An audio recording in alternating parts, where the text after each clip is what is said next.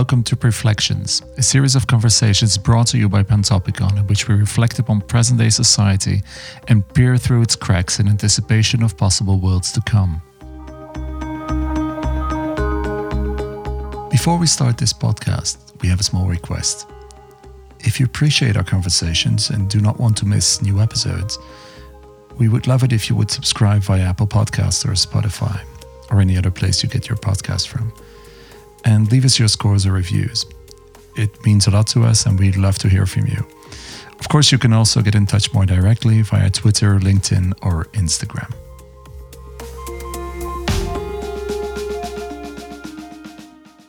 This week I had a chat with Injas Schops, Goldman Environmental Prize winner, director of the Flemish National Park, or Regional Landscape Campermeuse as it's called, and president of Europark, the Federation of Nature and National Parks of Europe. We talked about the value of nature for people as individuals, families, but also for an entire society, its economy, and about how to express this value and weaponize it as an argument in political and economic decision-making. Our conversation is as much about the hard arguments as the soft power of storytelling and new alliances, about bottom-up initiatives and top-down action reinforcing one another. It is with passion and some great stories, metaphors and parallels that Injas draws us into his world and shows us what can be achieved when we bring our minds, hearts and hands to the job. Have a wonderful listen.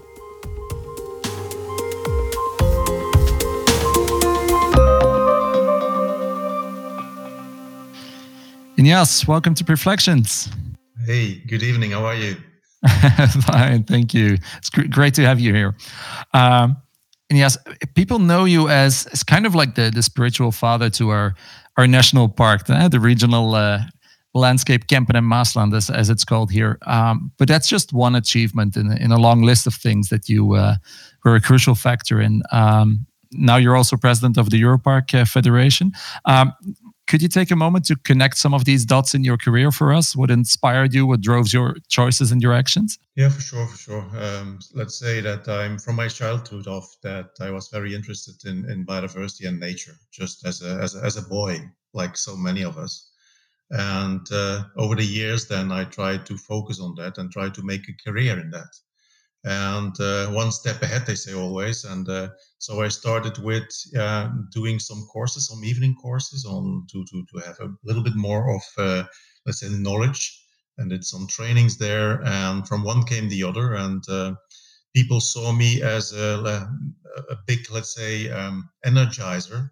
And then I was able that for this province, the province of Limburg in the northeast of Belgium, where it's the most green province of the Flanders region in Belgium, where, well, let's say 30 years ago, we were not, let's say, aware about, let's say, the power and the beauty of nature over here. So I had the privilege to be, as let's say, the early adapters. So I was front runner and tried to make things happen. And so I started to work then at a certain moment as the coordinator of the largest nature conservation organization in Belgium, which is called Natuurpunt nowadays. And from one came the other. I was doing a lot of things on herpetology because I'm very, very fond on frogs and lizards and snakes, and did some research on that, also scientific research. And then, the Peters principle is, where are you good at? And people said to me, yeah, you're good in convincing. And from then I thought, okay, let's try to combine these things, the knowledge that I have built on wildlife and biodiversity, and then try to convince, let's say, decision makers to make the next sustainable step that we need for the future.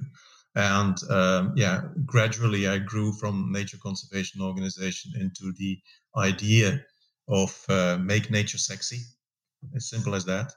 And that became world news because I won the Green Nobel Prize in 2008, the Golden Environmental Prize. And things kept on going. So then I became the president of Europark Federation, an Ashoka Fellow, which is called more the world leading social entrepreneurs. I'm in the Club of Rome. I'm so many. Normally, you need to be dead for all these recognitions that I got, and the recognitions I got is only due to a fantastic team that I have. But what is most important, I think, that we didn't sit still in our province. We were connecting all the time with, let's say, our country, but also the neighboring countries, then the European level, and for me, luckily also the world level, because I tried to combine biodiversity some years later with climate change, and I became an ambassador for Al Gore as well.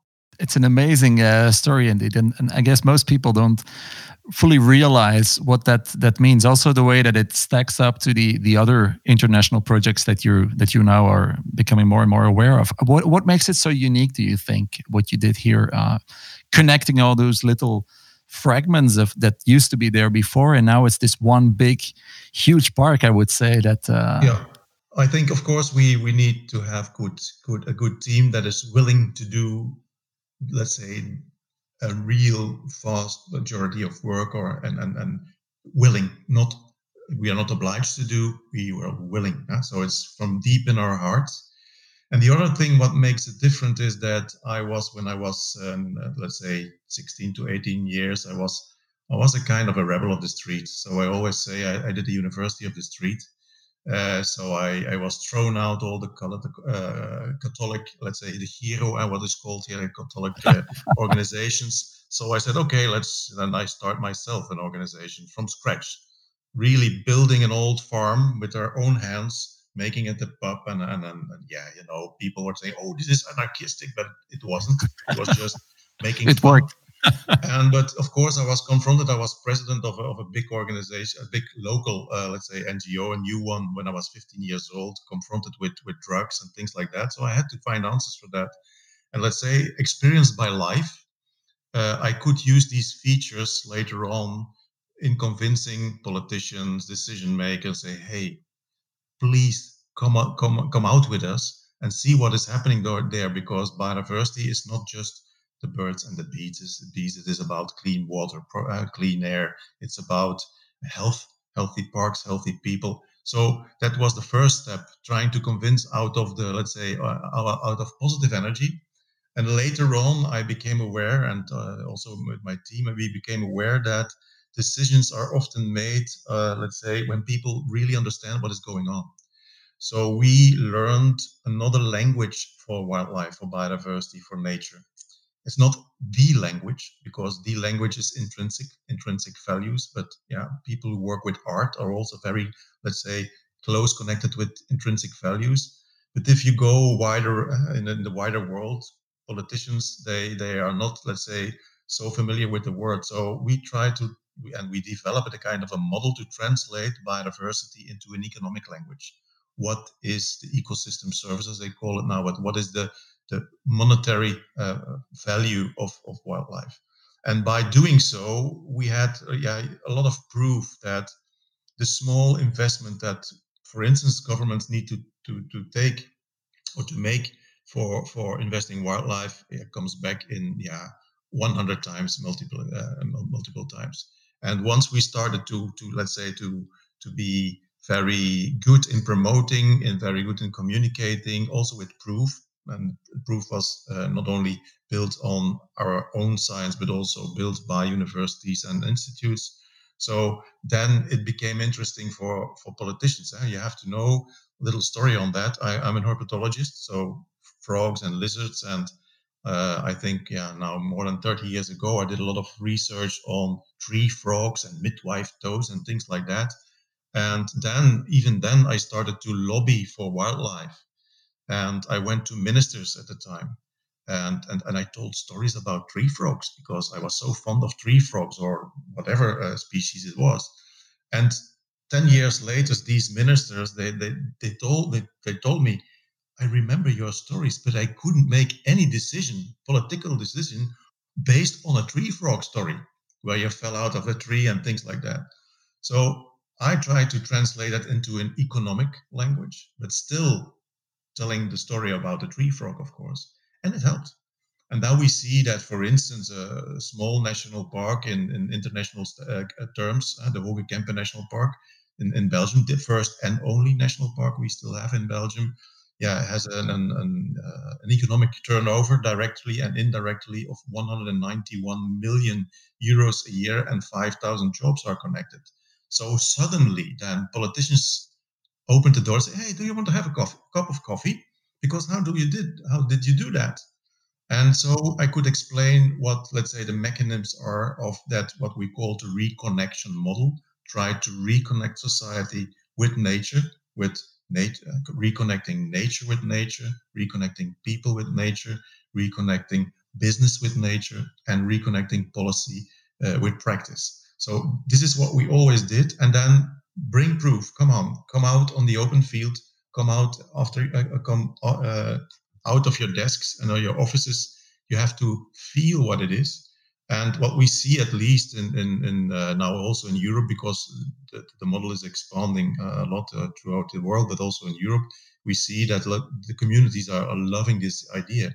And the good thing, and for that's where we come in reality now with COVID-19, you see, of course, that the need for nature is so high for our own health, that we now rediscover our, let's say, real instinct and our connection with wildlife.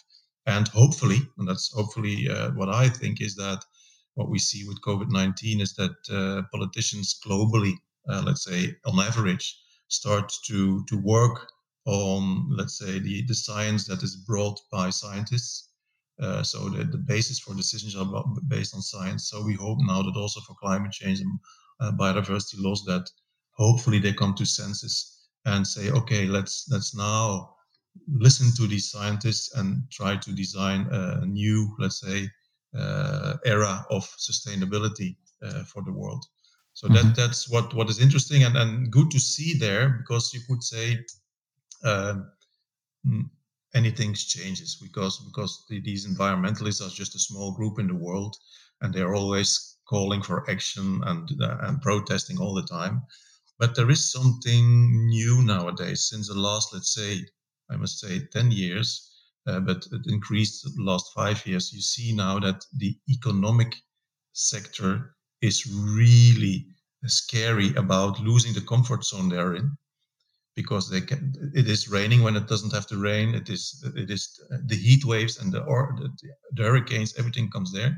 And now, for the first time, I think in history of the World Economic Forum, the global outlook and what they make every year, so a global analysis, is now dominated by the environment. So they're really much aware of what the state we are in. And of course, this helps a lot, because it's not only the environmental world who is calling for change, for a systemic change. It's now also the economic world that comes across and bridge, let's say, these two worlds. And hopefully the politicians come in and hope. And at the moment, all these organizations are trying to force things to have the planetary emergency called in the end of this year at the General Assembly of the United Nations, to the state of emergency, and for the state of planetary emergency. And that would be good, because we need it's very simple to say what we need. We need to cut emissions, carbon dioxide emissions, by half in 10 years.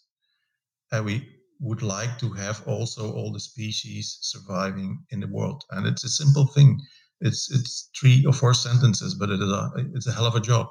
And the beauty of it, because what to my mind is, if you say we need to be carbon friendly, nobody knows what it is. No. What is carbon friendly? Sustainability. So what is sustainability?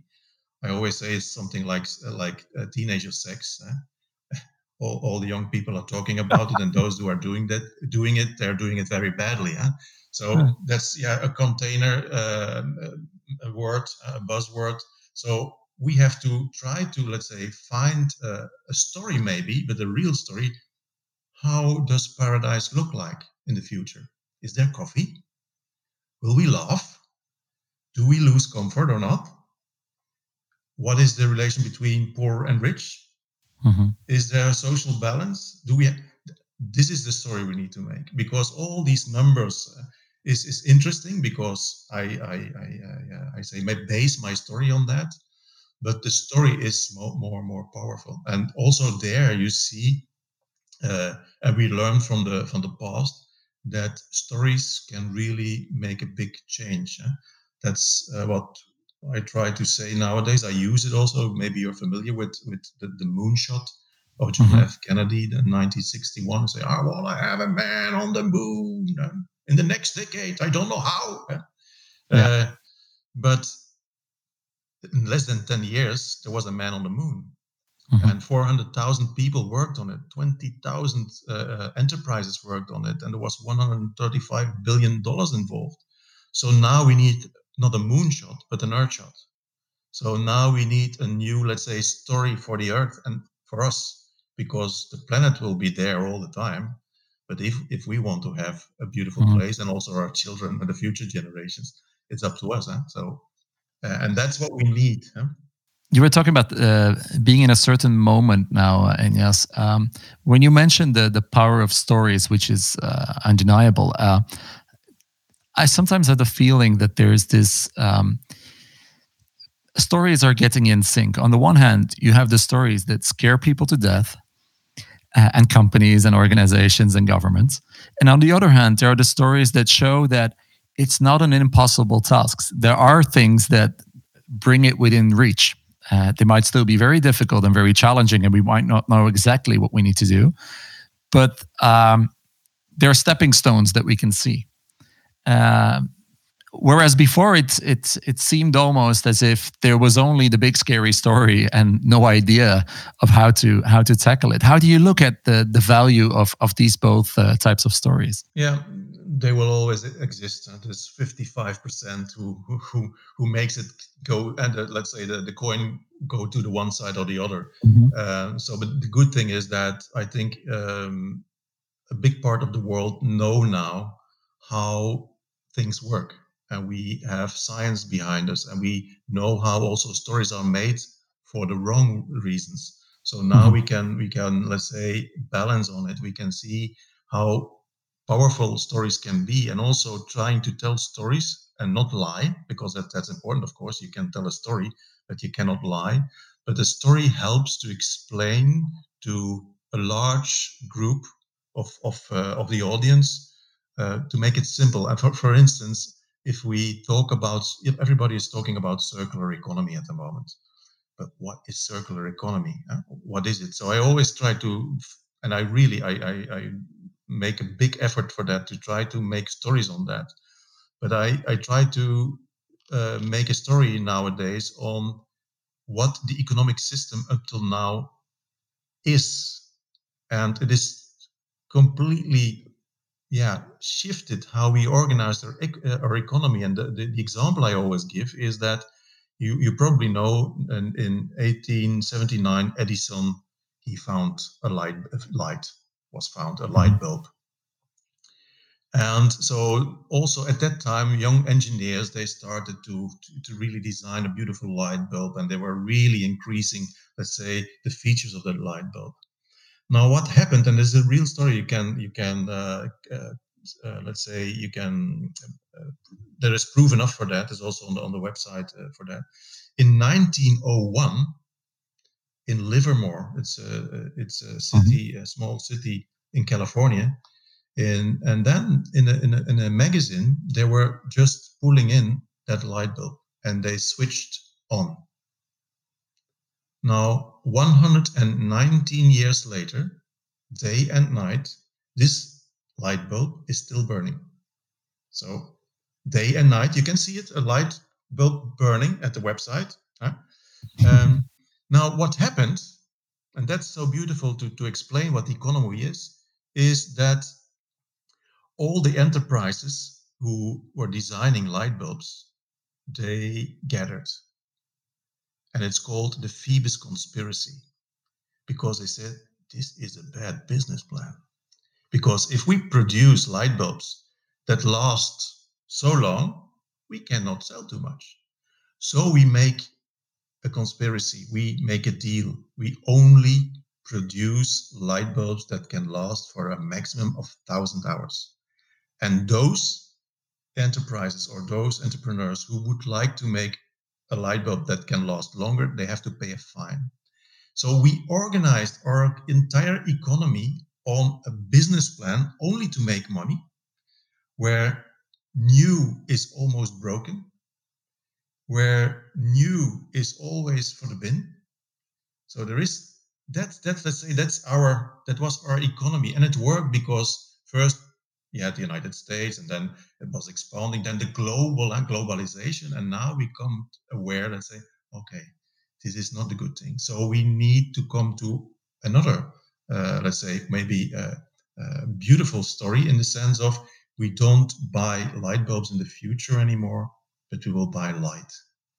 Mm-hmm. And I will say and go to the groceries and say, I need 5,000 hours of light, and hope. And then he will say say, hopefully he can do it with one light bulb. Or if you go to buy a new car, you go to Porsche or Ford or whatever, and they say, I want to have 100,000 kilometers. And of course, then Porsche or Volkswagen will say, I hope he can do it with one car, because if I have to construct two cars for 100,000 kilometers, I have a bad business plan. So it is, and that's circular economy. It's a service-oriented economy. And of course, if we think about that further, about all the materials that are used in these, all the things that we use, then you come to the conclusion that maybe that's the future, that's the paradise where we do it differently, and we don't feel too bad about it. Of course, the comfort is still there, and we can balance better. Let's say what is social incorrect, rich and poor. So that's let's say the story. At least that's my heart where I try to work on. There's, now that you mentioned the whole circular economy, etc. There's a lot of fascinating shifts taking place, as you mentioned, in the world of business, and also in the world of materials and all kinds of resources. But there's also an issue of having to operate at a different scale, or rescaling certain parts of that model. Certain things can latch on to very small, almost micro projects in a very localized area. Yes. And on the other hand, you might need half of Europe for certain other things, which needs a completely different way to govern those flows as well. Yeah, and that's new. And that's new, and that's what they call the global. So we have to have the global view, but try to produce it locally. And that's in the new, say, paradigm, whatever you may call it. But one of the sentences I always use is think globally, act locally. Everybody knows those two, but there's a third part, and that's change personally. That's where it starts. It starts with you personally. What am I doing to provide a better air in my neighborhood? How can I have nature in my flowering pot? Because nature starts in your flowering pot, not in a nature reserve. It is everywhere. How can I help with that? That's where it starts. And you have to, and some simple things, very simple thing. I take my bike to go to the groceries. Simple things. I walk instead of taking my car, and of course you can fail every now and then. Everybody, we are all make mistakes. But if you think about it, so the changing personally is the first step, and say, okay, interesting. I feel more healthy if I walk more or cycle more, and things happen like that. And then you see that the beauty of wildlife is there, because when you walk or you cycle, you are, let's say, not as fast, and there is not that noise surrounding you, and you see and you feel and you see birds which you never saw. You hear songs which you never heard, and then you start to question, oh, what is it? And then you're interested, and it goes like that and like that and like that, and that's so beautiful. I think to take people, and from let's say from the very left to the very right, and from the poor to the rich, take them with you and say, come on, now be silent in a grassland or whatever, in a forest, and just listen to the sound of nature. Yeah, I think that's where the real power lies. Indeed, that it also makes you. I think you mentioned the COVID-19 period now as being almost an example of that mind shift taking place, because people, they were so hungry for nature, as you mentioned, and it's that very direct connection without all the rationalized blah blah around it. They could physically and mentally feel not just the benefit from an almost selfish notion in terms of the connection with nature, but more in general of what it means in their lives, personally, family lives, connecting with other people, um, which makes you wonder whether a better approach in terms of, for example, the educational challenge of young children, instead of Yeah. giving them the abstract biology classes, wouldn't it be better to take them out of the classroom and just put Yeah, them in not nature? every classroom has four walls, eh? No, And not every meeting room has four walls. no. And that's where it starts, of course. I think that's the most powerful thing. You have to start with education. If you don't know, you don't know what is happening. But for instance, in education on wildlife or ecosystems and these big words, but I don't know if you know, but 100,000 billion living species are in everybody, in you, in me. So the Mhm, microbes, these are living mechanisms, living things that they weigh 1.5 kilo per person, but it's an mhm, ecosystem, and they keep you alive. They keep you healthy. And if we talk about biodiversity loss, it's also the loss on our personal, our body ecosystem and life systems. So we are microbiome. Yeah. losing these, let's say, small doctors inside of us at the same, let's say, speed as the rest of nature. So it is there that we need to invest in. It's about ourselves. It's not the birds and the bees.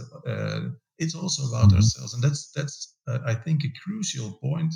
That if people become aware that they are part of nature and not above of nature, so we are a little bit more than apes, you know. You're not that mhm, far away, and that's why that's so beautiful. And the other thing is that finding new connections. What we see nowadays. I was talking about the economic sector, but mhm. then there is another. Let's say maybe also good for a podcast for you. You have Koen van Mechelen, of course, where I work with a Yes. lot. Yeah. But now this is not a chicken initiative where an artist, a human rights, let's say, Secretary General of the Global Campus of the Human Rights, and myself now take the forefront of a movement that we cannot become chickens, because we are becoming chickens for certainly now in COVID times, where I call for nature as a human right. And so the Mhm, declaration of dependency of nature, for me, it's a big thing. I'm working on that at the United Nations level, also at the European level. And on Thursday, I'm going to the European Commissioner for the Environment, talking about that, the declaration of dependency of nature, because everybody knows that we are independent, of course. That's something in mind and of course we need to be free, and we would like to be as independent as possible. mhm, But as a person, as a body, we are dependent as hell. mhm, So there is a, how to say, a both balanced way about independency in mind and dependency in body. And that's something very powerful. And that's why I'm really trying to, again, try to make stories at the highest level. I mhm, was talking last year with the Secretary General, Antonio Guterres from the United Nations. mhm, And I asked him, who is now working for the peace balance in the world? And it's the Blue Helmets, of course. mhm. And they do tremendous good work. But maybe in 25 years, it needs to We need the become green ones. green helmets, Yeah. because that's then what is the big problem in the world. So why don't we take these ideas into account, that also these blue helmets can evolve into the green helmets and go to Africa or South America and help there to restore habitats and ecosystems, because it's life threatening. Mhm. You mentioned the restoration. I think been a tremendous shift also in us recognizing as humanity almost, or at least some perhaps earlier than others, that just conservation and protection of what we have is not enough. We need a regenerative, restorative approach also to the things that we spoiled in the past or that we Yes, yeah. pulled out of balance. How what's your take on that? Where should the focus lay? I guess you're going to say it's both that you need, but Yeah, it's both that you need, but on the other hand, what I already told that of course the biodiversity loss is really going rapidly. Huh? So we lose approximately every 20 minutes we lose a species. So this is fast. Huh? So it's even worse. I think biodiversity also is existential. And if you compare biodiversity loss with an engine, for instance, and how many screws can fall out of an engine before it stops to work. So it's not a good, let's say, a comparison at the moment, because flying and flying is not that good for climate. But for instance, if you are now planning to fly to wherever you want to go, and before stepping on the plane, the voice is saying, take your boarding pass, we are boarding in a minute, but we have to say to you, we are losing 3 screws and 5 parts. Do you step on the plane then? No, you don't step on the plane, because you're not sure that you will fall or not. But if you compare our planet, which is also a living engine, a living ecosystem, where every 20 minutes is a screw falling apart, then we have to take notice of that. Hey, we have to restore that. There is good science on that. There is a beautiful book on that. It's called Half Earth, from Edward O. Wilson. He's one of the big scientists globally at the moment. He's I think 92 now. I was so happy that I could meet him twice, I think, in my life. But he says, if we want to perceive, or if we want to keep 85% of all the living creatures on this planet, we need to have half planet preserved for nature, for wildlife. And it's not half nature and half society. No, it's of course a range of things, and this is possible. And then, of course, if you go into that idea, then you say, okay, can a building become an engine that cleans air? Can we do cleaning air by cycling? Can we build new cities where we grow tomatoes instead of jeans? Things like that. This is a complete new idea, with the systematic change, or the systemic change. And it's a beautiful period for all these young people who are now doubting, what will happen in my life? Is there a future? They can question everything, because we need to change everything. And it's also a beautiful period if we say, okay, paradise can be something beautiful, and you can make your part of it. You can be part of it. You can make new principles. And that's so beauty, I think. And I still believe, at least in also the youth, if you see now the last protests that were happening, if you go to George Floyd or you go to the climate protests, it is often young people that take the lead. And that's what we see with Greta Thunberg. Huh? How dare you? She takes the lead in that. But also in 1992, it was a young lady, Severin Suzuki, now a leading environmentalist out of Canada, who always said, it's not what you say to the world leaders, but it is what you do. She was 12 at the time in 1992. But she was saying that for this filled room of big chiefs, of all these heads of state. And of course, it is so powerful, and that's why I believe in young people. Of course, we know there is a blind spot as well, because for every white there is black, but still, I see a lot of good things there. Yeah, you mentioned the impact, for example, that nature has on people's health, both mentally as well as physical health. There's fascinating research coming out also of people in urban planning and architecture, how it's the way that we organize our cities, not just in terms of the materials that we use, but the way we infuse nature in cities, taking in the ecosystems into account, has a more than beneficial. It's like you earn it back 100 times, as you mentioned. And then again, there's also this notion that in a lot of places, some of the efforts are what you could call investments in a green desert, where there's cities that are being populated with trees that are not part of a healthy ecosystem, that are, it's almost like the greenwashing or window dressing what is happening. So we're planting a lot of things, but without really understanding. So the role of the urban ecologist almost becomes a primordial role, like a really important role in building our cities or preparing them for the future, whether it's fighting climate change or whether it's for the health of people or other species in those cities. How do you look at the quality of the efforts, not just the quantity? Because there are a lot of people shouting, "We're going to plant that many trees," and then they forget to water them. I think there lies a big importance in how we design the cities of the future. And what we saw over the last years was that the environmental world and the environmental movement, the nature conservation movement, was not talking about city nature, because they thought that's in the city. We are in the real nature where the big animals are. But I think that change will come from the big capitals, the real big capitals, because most of the people are living there and will be living there. And also, we can really make a change over there. And that's why, as president of Europark Federation, I asked the biggest network in Europe working on peri-urban parks to join us in our federation, because we can learn a lot about how this works, peri-urban nature.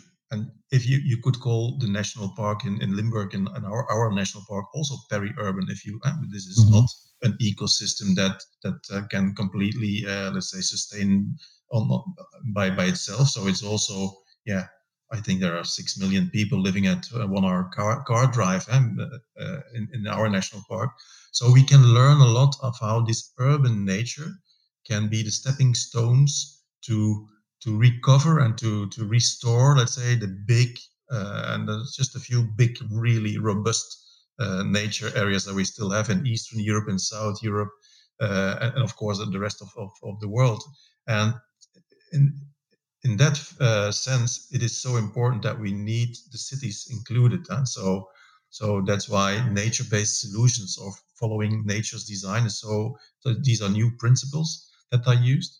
And also that's why I think that also the big political change will start in the big capitals, because I think a mayor of New York, whatever Trump is saying at the moment, he goes further with climate change, or San Francisco, or think like that. All this because they know that taking a decision which is sustainable, green, climate friendly, delivers votes.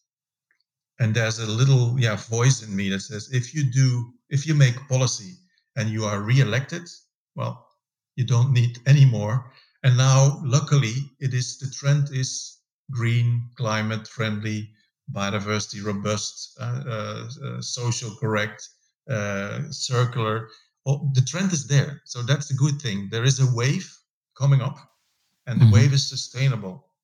And of course, we are hesitating. We see that in our own province, where a lot of people still are hesitating. Is this the right way? Because we want to stay in the old school idea, and so on and so forth. So we need these early adapters, and they are there as well. Because I talk a lot with people in Europe, but also in my local situation in the Limburg region, where they come to me and say, "Hey, we know that if we don't work sustainable in the future, we will lose the game." So it is gradually is growing. If you ask me what is your biggest fear, there's one big fear that I have, is time. We're losing time. We're running out of time, because I'm so convinced that we, as, let's say, intellectual, conscious people, we will find solutions in the end. But I don't know if we have the time before we have to start. I think it links up with the idea that just the early adopters or the bottom up and the scaling of that process is not enough. You also need a top down movement where you say, okay, this is the direction we're going to go. So, we've had some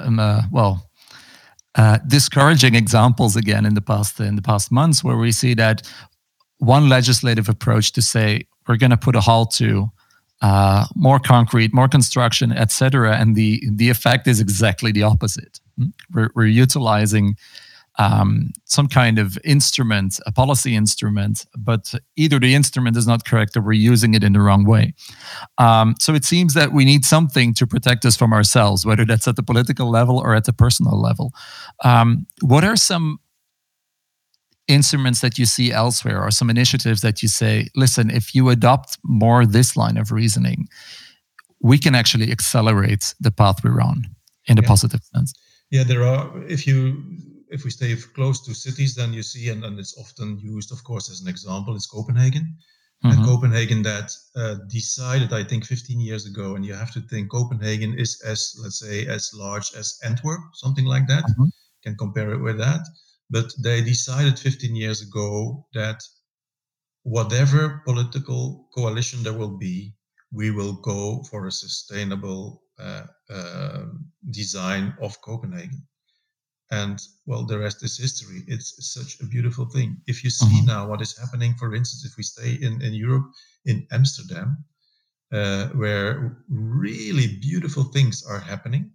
They are, of course, they're doing by learning and also with mistakes and things like that. But it is so beautiful because there is a kind of trust that is given by the authorities and say, okay, here is an area, do whatever you think you do. But in the end, it's all sustainable.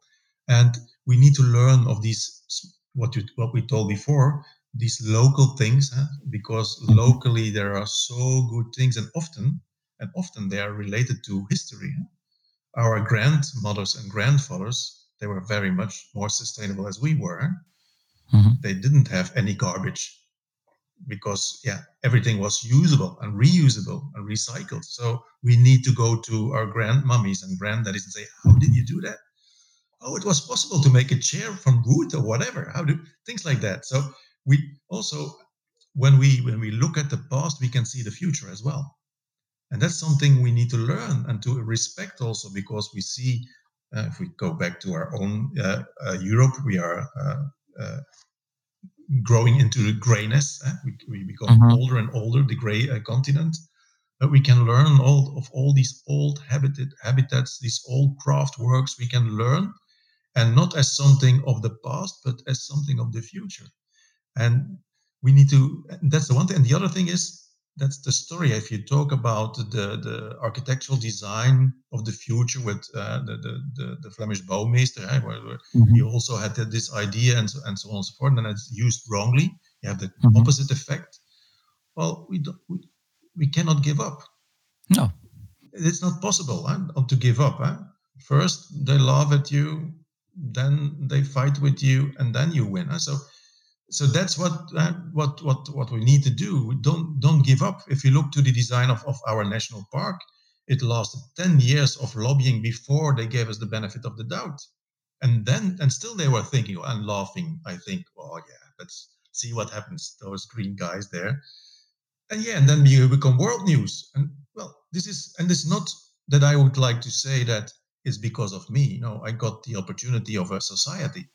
And that's the other beautiful thing of our region, the Limburg region, from my point of view, is what we see now in the world is a need for a systemic change, a shift also in how we create a new kind of energy, really the neutral energy in 2050. So what we see now, and it's so beautiful, and nobody goes with me in this idea. We, in this region, in this part of Europe, we created a world after coal mining. We came from a lung of dust to a green lung, and we did it together. Let's say the entrepreneurial world, the politicians, the Greens. So we did something. We showed resilience. What is now needed in Poland, in Russia, in South Africa, in China is a shift towards that, let's say, renewable energy era. And we have not the example, but we have one beautiful example to show the world that it is possible. Last mine closed in 1991. In 2010, we were, let's say, we saw a window of opportunities. We came out of that harsh period. And that's something we need to talk about, because I was a month ago, no, it's 2 months ago, 2 months ago, a lot of specialists from South Africa, they have still 131 coal mines open, and they need, of course, to phase out. So how to do that? So, and I was talking about our story, and that's the beautiful, because I can tell my story out of passion, because it's what we believe in. And immediately these people say, wow, fantastic. They cannot copy that 131 times, but we give them energy and say, it is possible if we work together.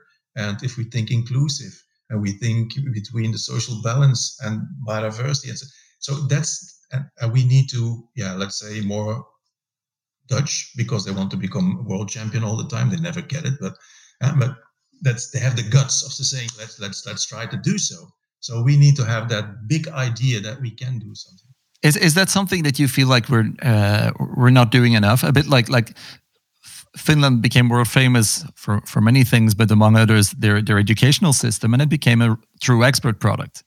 The Dutch have their special envoy for water matters, so for water management. So, is that something, this type of, even under difficult circumstances, you can turn something around through the Belgian mud, I would almost say?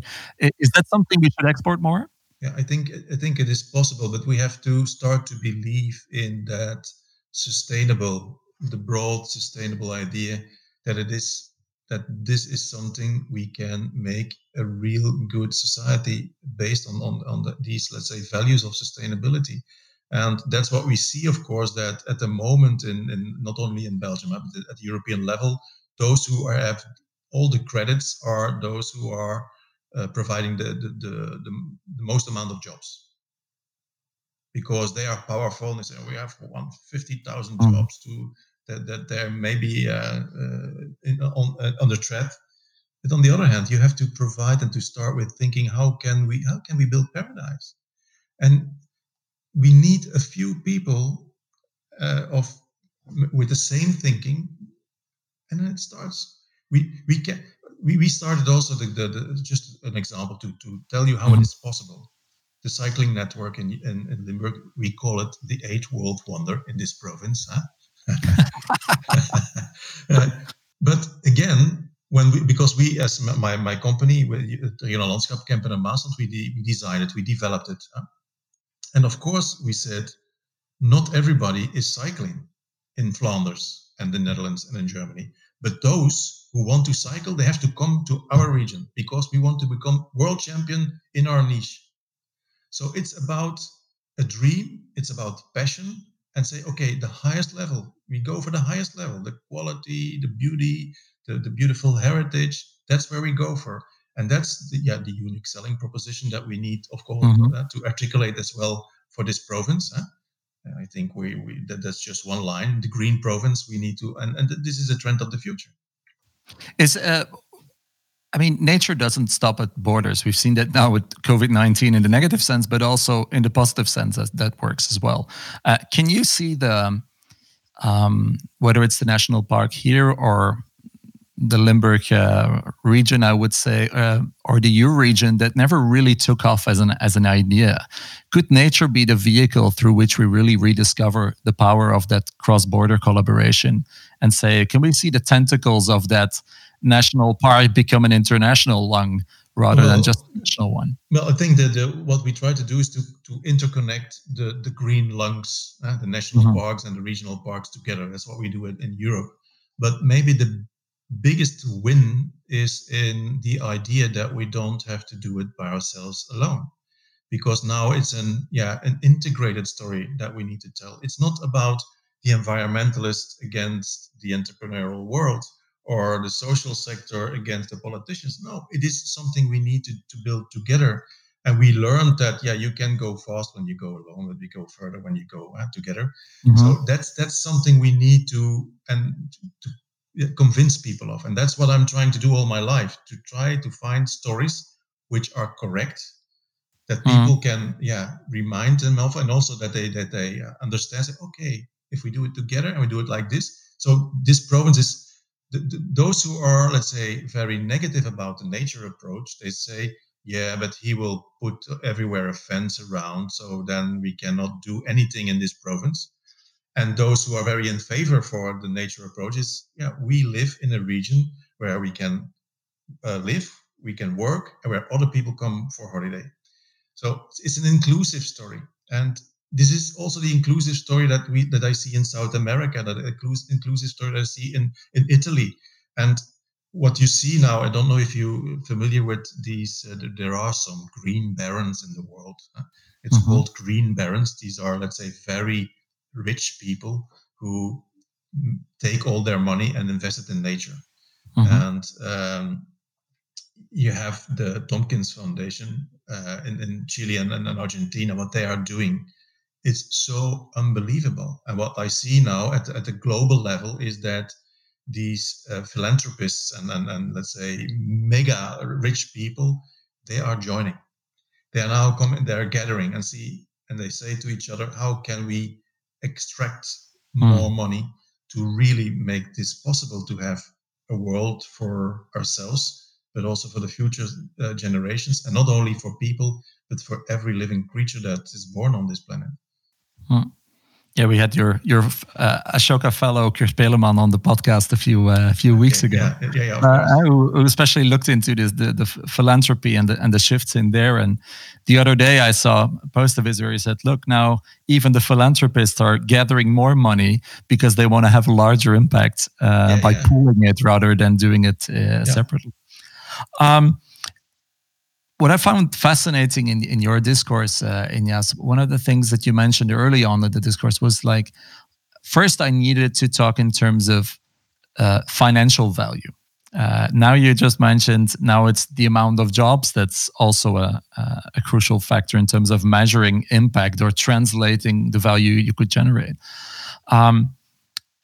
Within the whole sustainability shift, it's not just about the ecology, but also about the societal and the social element of that.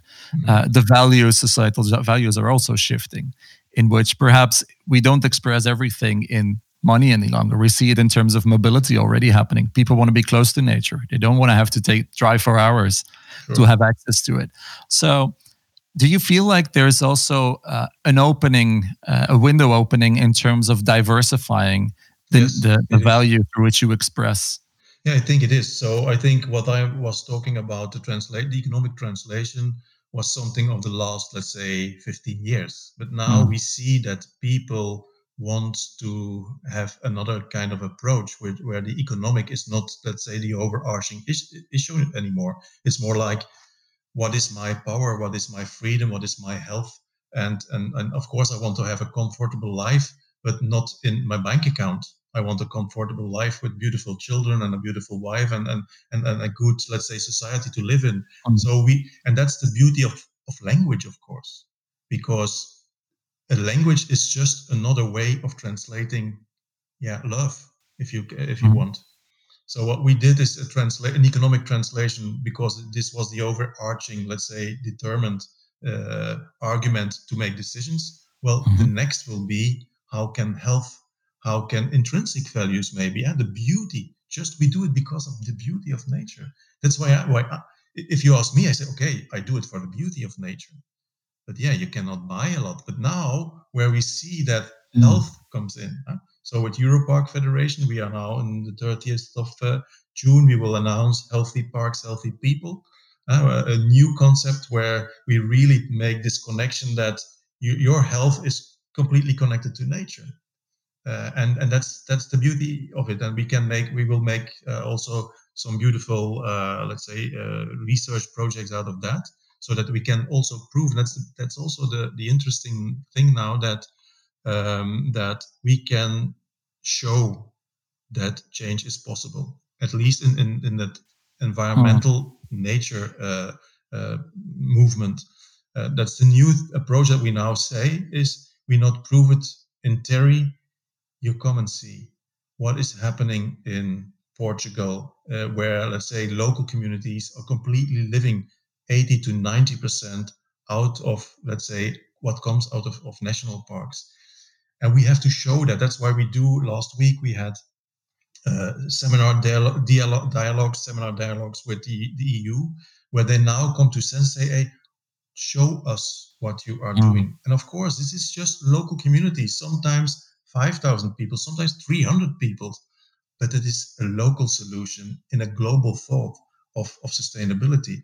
And we need all those local, let's say, solutions, and then connect them. And that's about reconnection. That's about reconnect the world to save ourselves. And that's what I like. And that's all my energy goes to these kind of ideas. And I don't know if you know, how is he called? Rabindranath Tagore. He was a poet long ago, but he said we have to have faith. And he tried to let's say, to say what faith was.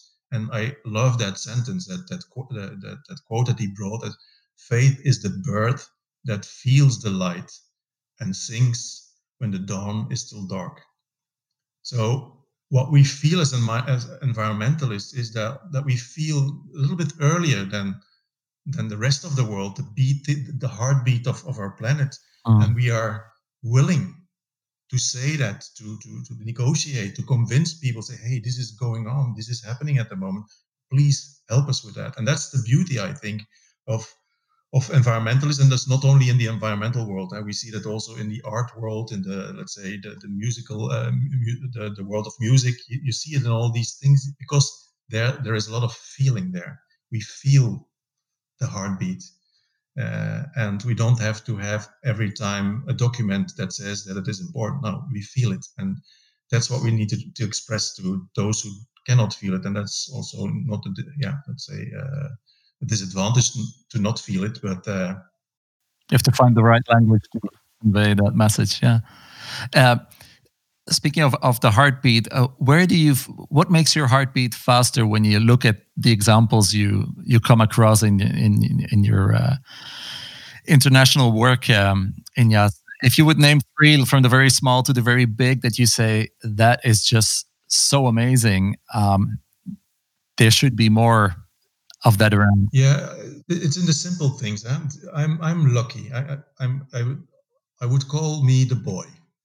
I'm just the boy of the street that is now lucky to have, let's say, all these interesting things that is happening to my life because of what I did. But it starts with local, simple things. And I'm the happiest with, I will tell you a small story of my hero-ness, my real hero-ness, because it's just a beautiful story. I was doing research on amphibians and reptiles.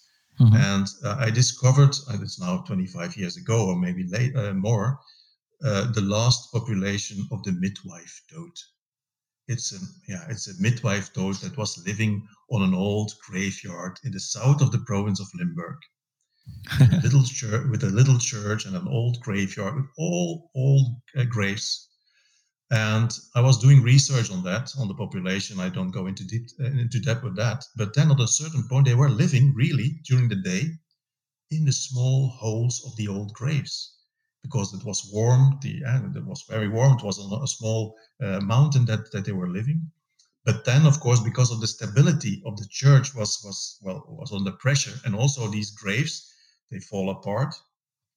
So there was a big program then to stabilize the church. And the other thing was that the city said all the graves, they are not visited by all saints, they will be destructed. So because we keep them, we will destruct them, dismantle them, I would say like this, because, well, the families are dead and so on and so forth.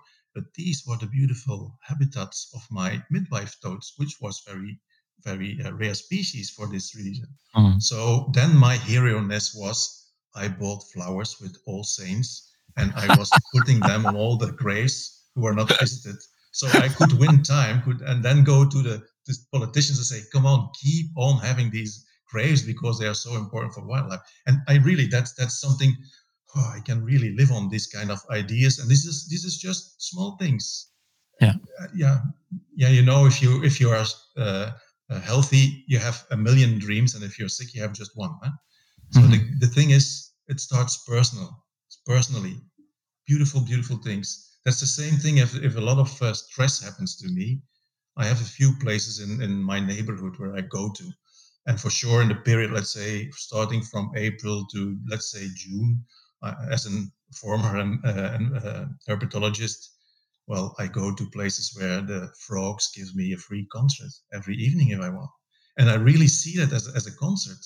And that's again about feeling. It's about feeling and re-energizing myself and say, okay, that's why I do it for these species, but also for the people, because maybe that's another important one. I forgot to mention that value is in the eye of the beholder, because a polar bear or a tree frog or a wolf, they don't know how important they are. They are just there. They are living.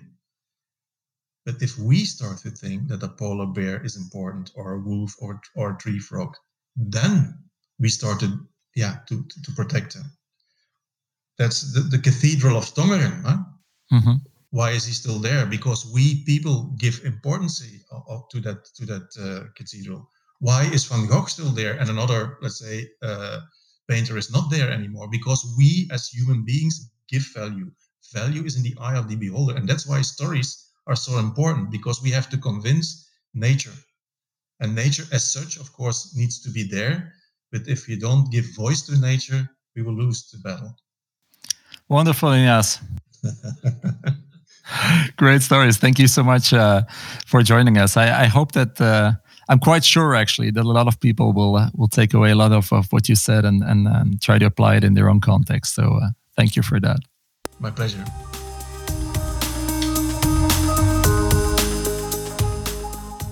Thank you for listening to yet another episode of Reflections. If you enjoy our podcast, we would love it if you would head over to Apple Podcasts and rate us. And to continue the conversation, feel free to get in touch through Twitter at Pantopinik, PANTOPINIK. And you can find Pantopicon, our foresight and design studio making this podcast possible, at Pantopicon BE, PANTOPICON BE.